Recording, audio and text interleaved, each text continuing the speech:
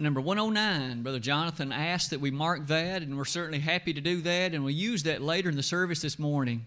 As I stand before you today, as is often the case, certainly we're so thankful for our membership at Pippin and for the visitors who today have come our way. We want you to know you're our honored guest. We would invite you, please, to consider us and come back at any opportunity that you may have to come and be with us here at the Pippin Church of Christ in our services. As you give thought to our congregation, we're blessed with an eldership, with deacons. We also have a host of classes for all ages. And in addition, we strive above all things to carry out the duties of the Lord's church in the way the New Testament has informed us and instructed us that we must do. It is the case today, as I stand before you, that again we continue a series of lessons giving thought to the words spoken by our Savior while He Himself was being crucified. I believe as each of us have reflected upon that under such duress, under such agony, under such difficult circumstances, many things might cross one's mind about one's own life. But we have been rather impressed, it seems to me, to think about Jesus and the words that He spoke. These introductory remarks bring us to appreciate yet again the situation that occurred in the year 30 A.D. in the spring of that year. It was, among many other ways, a particular year spoken of by Daniel in the Old Testament. It was a particular monumental event prophesied in Psalm 22, that there would be a monumental death, the one that would allow the human family to be saved.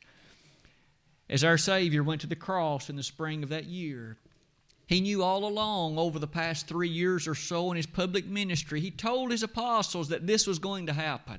He forewarned them about the magnitude of it. They didn't fully believe it. They often had questions and doubts, but yet the moment had come. They had now witnessed their master, their leader, their one who had instructed and taught them, nailed to a cross, and the bottom statements on that slide remind us briefly of what we have seen so far. In the first lesson of this series, we noticed Jesus spoke a word of forgiveness. Father, forgive them, for they know not what they do. Luke 23:34. Here was an incredible statement about the very ones who had been involved in the Lord's crucifixion, and yet enough mercy and love on His part to desire that they be forgiven.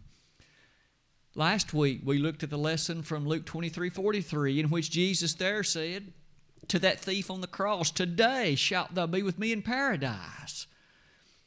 We learned in that lesson the grandeur of that Hadean realm and the nature of what happens when we die.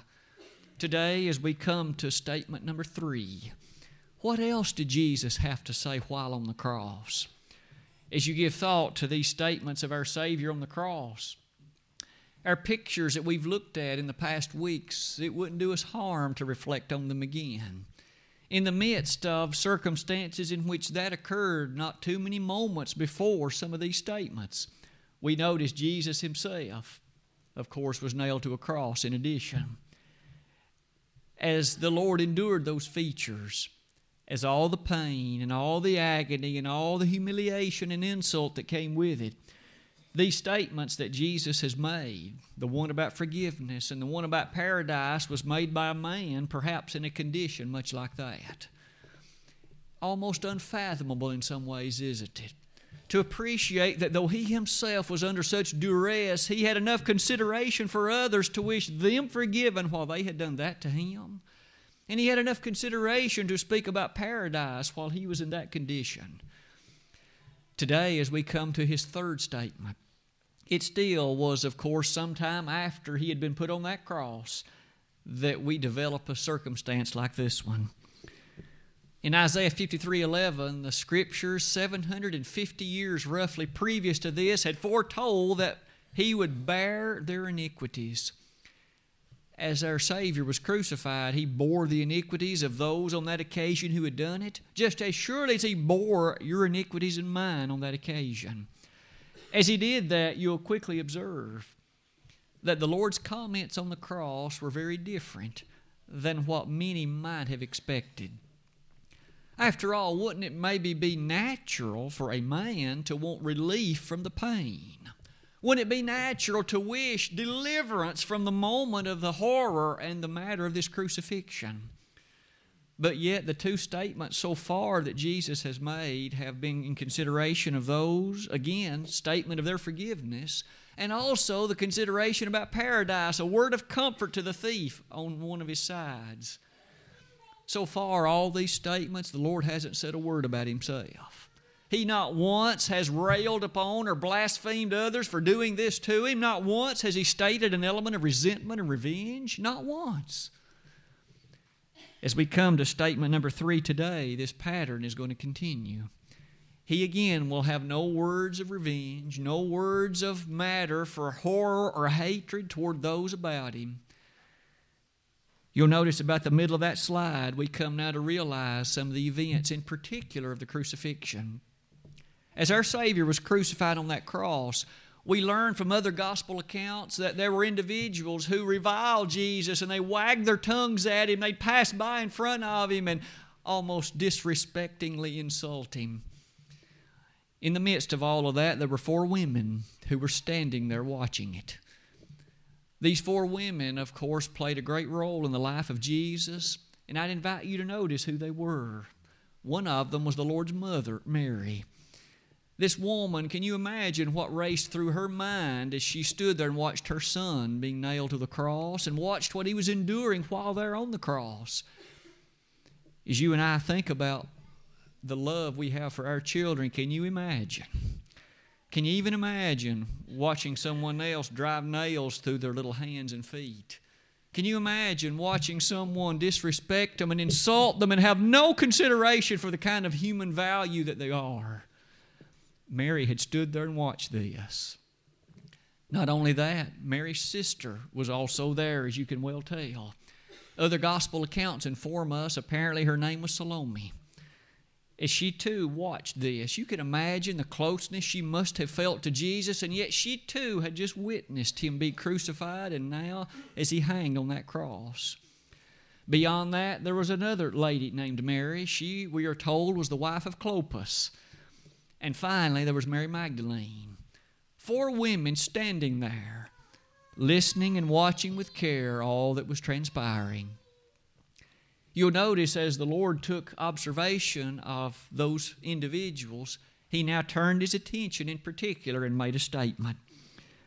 The text that Brother Jeremy read for us earlier said that in John 19:26, when Jesus therefore saw His mother, the Lord while on the cross, surrounded by all the horror and the insult and the blasphemy and the pain, surrounded by the difficulties of the circumstance, He nonetheless had the power of vision. The blood that was perhaps streaming down from the crown on His head, the crown of thorns that is, that didn't occlude His vision enough but what He saw His mother. He saw Mary. And you'll notice verse 26 says, "Woman, behold thy son." Jesus had a word for Mary, 4 little words in fact. He said, "Woman, behold thy son." And you'll notice that as He made observation and statement of that, He had done so in light of John 19, verse number 26.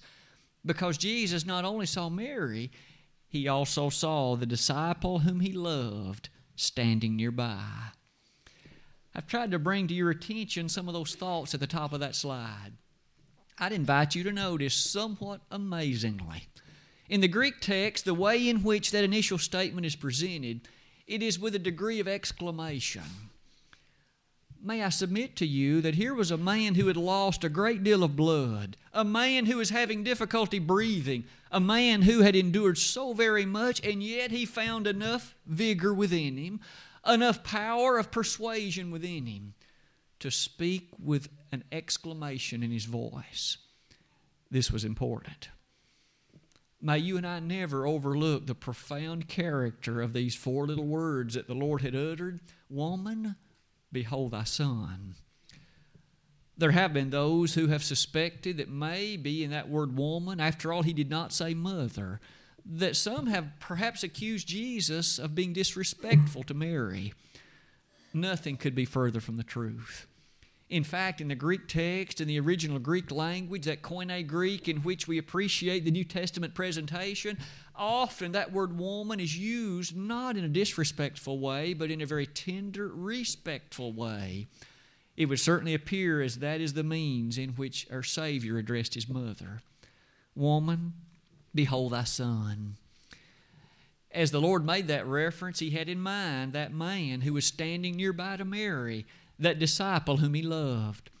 The Gospel according to John was written by the Apostle John, and rather than identify himself by name, he frequently referred to himself as the one whom Jesus loved. Here John referred to himself in that way.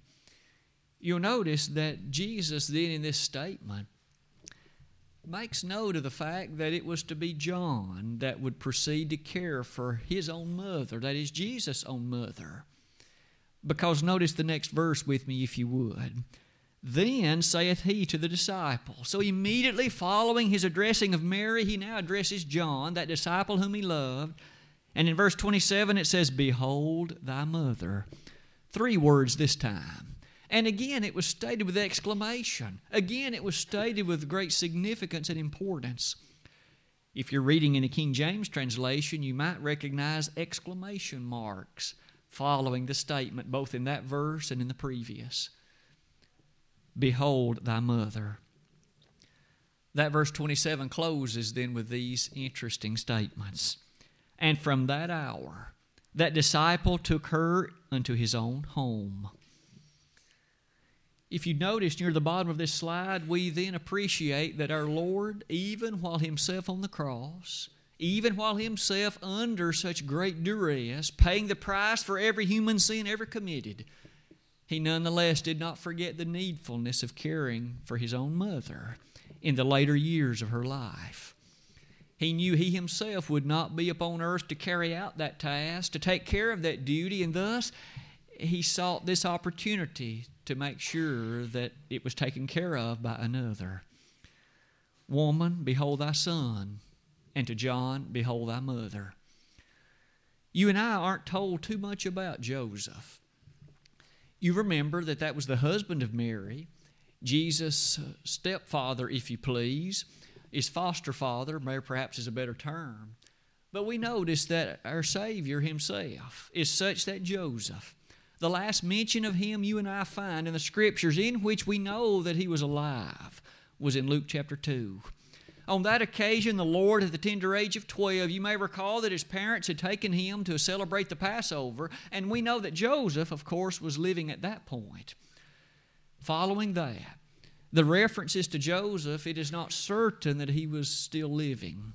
It may well be that Joseph had passed away by the time the events of the crucifixion took place.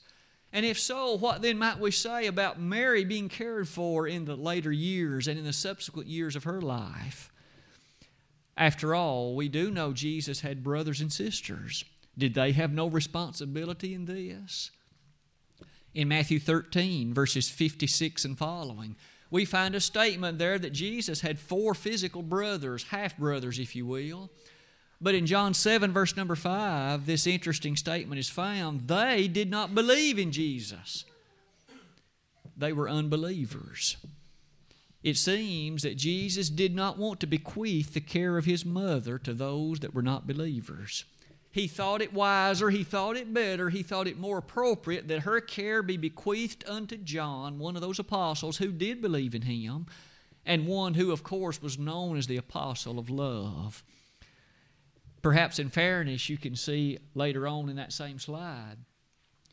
Isn't it again an impressive thing to consider that Jesus, while in this condition, had enough understanding of the responsibility of caring for his mother that he took care of it while he was on the cross?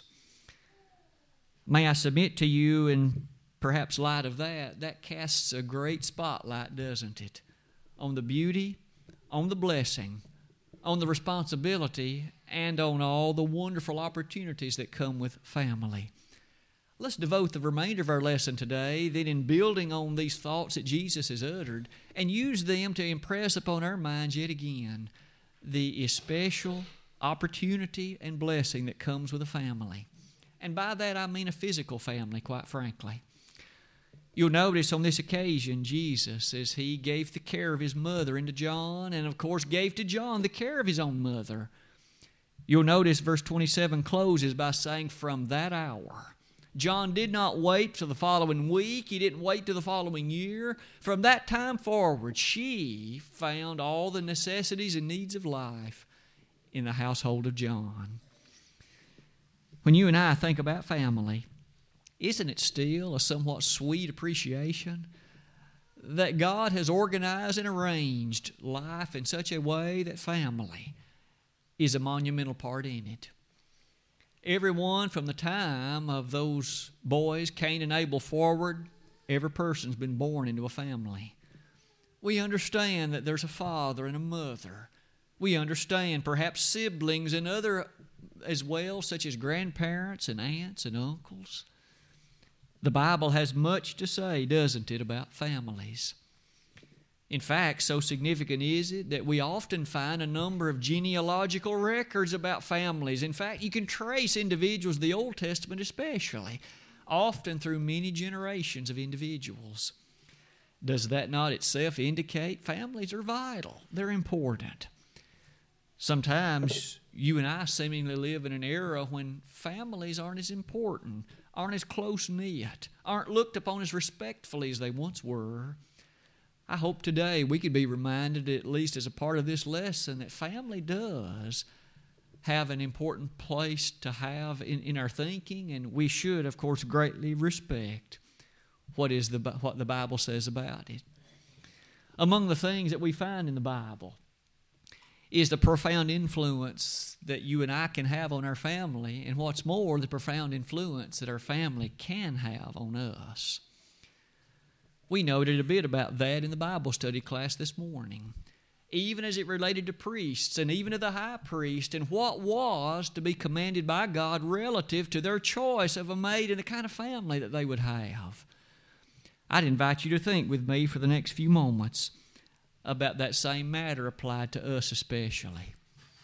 Near the bottom of that slide, you'll notice something about the responsibility that comes to each of us.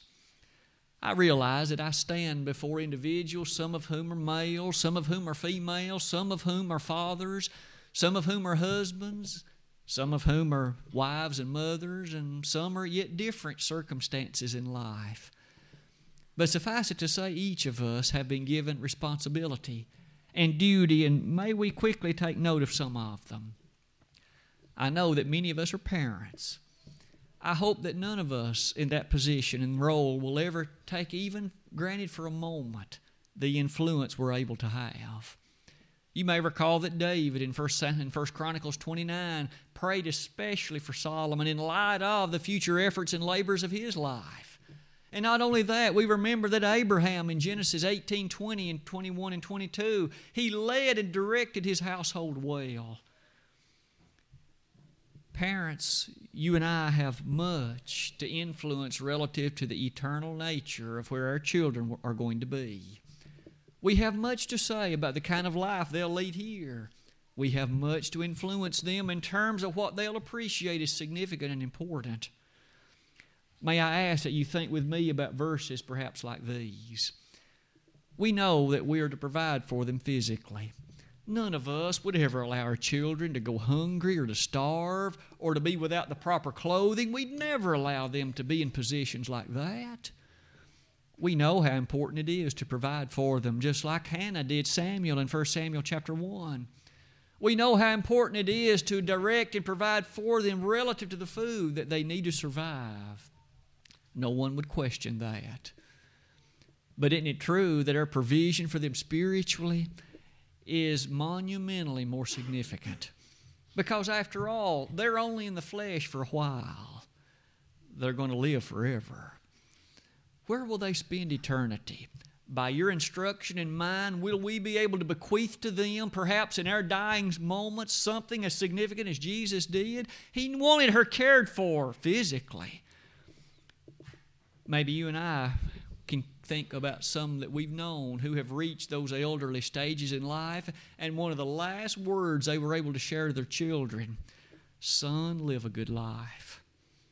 Daughter, please live a faithful life, for nothing is more important than that." Throughout the years, maybe you and I have known individuals, such as I myself have known, a gentleman who himself was an elder in the Lord's church. He'd raised 2 daughters. They themselves were very good professional ladies. They had gone to school, gone to college, gone to graduate school. They were very skilled, professional individuals. But you know, the dad reminded me on one occasion still, the most special thing he wanted for those daughters was to marry a faithful man and to live a good life. He was proud of them for their professional achievements, proud of them for their degree of educational attainments, but still the one thing for which he wanted more than anything else was that they would continue to live a faithful life, and if a man should come their way, that the man would be a faithful Christian man. That's a fairly noble request, a noble thought, wasn't it? Have you and I prayed for our children in that way? That they, when the time comes, will meet a faithful man or woman, as the case may be, and that they will be able to proceed on a life of faithfulness, so that some of these verses could be descriptive of them. Titus 2:4. Wives, speaking specifically there to those that are mothers, love your children, love your husbands. They are to be ladies who could appreciate the fact that they, perhaps more so than any others, on a day-to-day basis can direct the ongoing matters in that home. Love your husbands and love your children. You'll notice beyond that, verses like Ephesians 6, verse 4. To fathers, bring up your children in the nurture and admonition of the Lord. No better place that we could have them on a Sunday morning than Bible class. May we never lose excitement for what that means. May we never allow it to become a time of drudgery, a time less than ideal and exciting. But may we encourage them that those Bible stories they're learning now, and those truths, even as they get to older classes, those will last for a lifetime for them. Proverbs 22:6 says, bring up a child. Train up a child in the way he should go, and when he's old, he'll not depart from it. May you and I place our trust and confidence in verses like that one. You'll notice even beyond these statements of responsibility, we come to additional statements. To ladies, to those, of course, who occupy a position in the family as well, a wife, a mother. One of the first things that the Scriptures are so quick to remind those in that situation, submit yourselves to your own husbands as unto the Lord. That phrase is borrowed not only in Ephesians 5, verses 21 and 22, but also in Colossians 3, verses 18 to 21. When you think about the issue of what takes place in the family, we've spoken a bit about parents. We've spoken a bit about the special duties attaching to both husbands and wives. I would like to address children for a moment, if I might, using again the Word of God as our guide. It's not our interest to say anything other than what the Bible itself testifies. Young people, the Bible says to honor your father and your mother. Don't disrespect them. Don't make fun of them. Don't choose to live in such a way to bring reproach upon all they've tried to instill within you. Love them. Honor them. That statement, in fact, it was in one of the 10 Commandments, wasn't it? The 5th of the 10 Commandments. Those in Israel were to realize, honor your father and your mother. And later, Paul quoted that verbatim in Ephesians 6, verses 1 to 3. As he did so, he attached it in this way. This is the first commandment with promise. It will make your life upon earth a far sweeter one than otherwise it would be. And if your parents are godly and righteous, it will forever impress upon you that which is most important. That verse is only one of several others. Notice some of these with me, if you would. You'll notice the passages relating to children. In Proverbs 1, verse 8, the statement is made that one should recognize the law of thy father and the law of thy mother. Parents do have rules, youngsters, but it's for your good. It's not rules just to make your life unhappy. It's not rules just to make you perhaps unpopular. It's not rules to cause to be less the fame you might have among others. Your parents have those rules because they love you and they care for you, and they want you to understand that some things are not wise, they're not appropriate, And despite the fact that others may do them, it's not in your eternal best interest. As you grow older, you'll understand that. You'll come to understand even better the consideration your parents had for you. As those kind of statements are motivated in that way, aren't all these verses somewhat reminiscent of the dignity that accords to life? Let me say that again in slightly different language. There is a dignity that comes with being a human being. You and I are not animals. You and I are not those that are lesser in God's creation. We are dignified beings made in the image and likeness of God. Genesis 1, verses 26 and 27. And in that arena, notice again, the Lord did not want His mother suffering in the later years of her life. He didn't want her to find herself bereft of the needs of the human family. He thus took the opportunity to provide for her by bequeathing it to John. And of course, John took that responsibility seriously, and from that hour forward, he cared for Mary, the mother of Jesus. Maybe in that, you and I can see that we have come to live in an age when quite often those that reach elderly years are looked upon in a matter of disrespect. They're looked upon as expendable. They're looked upon as less than typical human value. In fact, there are countries in Europe who have begun to rather interestingly consider legislation regarding euthanasia, putting our elderly people to death because they can't serve society any longer. They cannot operate productively. Really? To put our elderly people to death? May it never be so here. We understand that the Word of God places a marvelous character and dignity to life, and even in elderly years, we should strive to love our parents, to strive to see they're taken care of. I know that I stand before many whose parents have reached an age in which special care is needful. And praise be unto God that we've witnessed so many in our community and even here at the congregation who have taken it as a great priority to provide that. At the bottom of this slide, you'll notice that the statements of Jesus show us here that even the Lord lived in a day and in a time when that wasn't automatic. Maybe you've already thought about that scene in Mark chapter 7. You recall it with me well, in which there the Lord directly confronted some Pharisees. Now they themselves had called into question the fact Jesus' disciples didn't wash their hands. They did what ought not to be done. They transgressed the commandment of God. In the verses that follow, Jesus, though, asked a great question of them. He said, "Why do you also transgress the command of God?" And you can almost imagine their mouth drop open in disbelief. Jesus, you're accusing us of violating God's command? The Lord was. What did He have in mind? He then related this to them. It had to do with their care of their parents. You see, the Jews of that age and that era, apparently some of them were quick to say, "It is Corban," C-O-R-B-A-N. And the underlying meaning behind that went like this.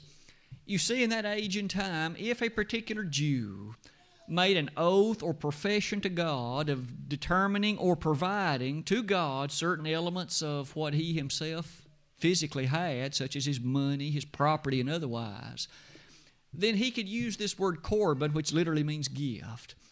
And he could say, "It is a gift, and so Dad and Mom, I cannot give it to you. I've promised it to God. I've already determined and dictated it belongs to Him, and I cannot provide for you." The Lord said they were transgressing God's command in such activities as that. It's not to say they were not to be faithful to what they'd promised to God, but it was to appreciate the fact they were taking this much too loosely. They would, in fact, even years ahead of time, set aside things, even though at that time their parents may have needed it. They would already say, "It's Corban, I can't give it to you even now." And in so doing, they were not taking care of their parents in the way that they could. They were forsaking what ought to have been the case. It's Corban. You'll notice at the bottom of that slide, maybe all of that reminds us, doesn't it, that we should appreciate even in 1 Timothy, in chapter number 5 of that book. Statements are made that remind us of the duty that comes our way relative even to our parents, caring for them, honoring them, loving them. There were widows indeed. Paul said the church ought to appreciate the needfulness of caring for them. But he was quick to say that if a widow had family who could take care of her, it was their responsibility first. 1 Timothy 5, verse 4. You'll notice that those children of that woman, they should take care of her if they can. They should provide for her, for didn't she provide for them when they were young? When you and I think about it from that perspective, isn't it somewhat honorable to be blessed to arrive at old age? There are those individuals who, of course, die young due to accidents, due to disease, due to other things.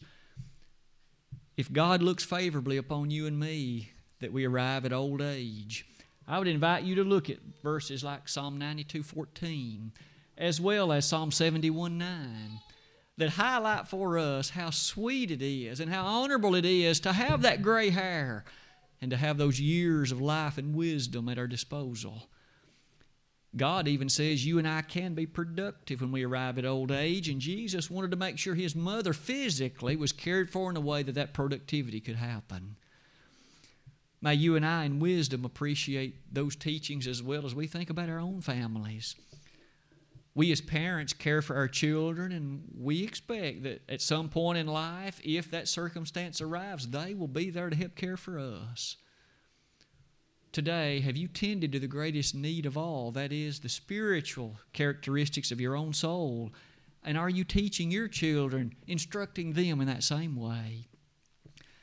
If you realize that things are amiss in your life, it may be that you at one time were a faithful member of the body of Christ, and you were a fine example of Christianity to your children, your neighbors, your fellow employees, and others. But that can't be said any longer. You know yourself.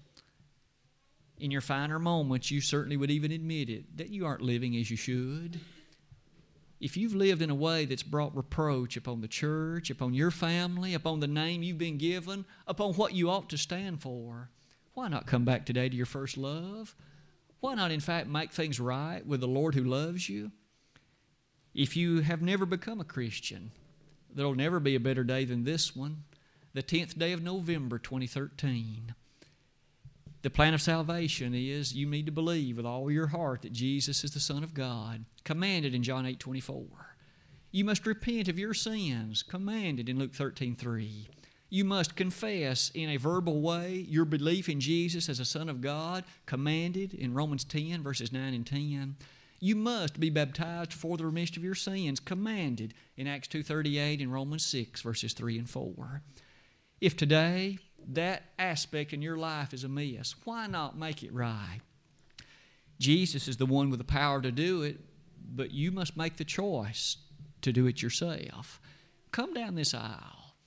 Brother Jonathan has chosen a hymn of encouragement, and at this moment, if we could be of help to you in your initial response to the gospel, why not realize you're being called by that gospel, 2 Thessalonians 2:14. And in that call, don't you want to answer? If you have become a Christian but need to be rededicated to that life in Jesus, today, maybe you want to set a better example for your children. Maybe you want to be more noteworthy in terms of instructing them in the proper way. Why not today? Why not now? While together we stand and while we sing.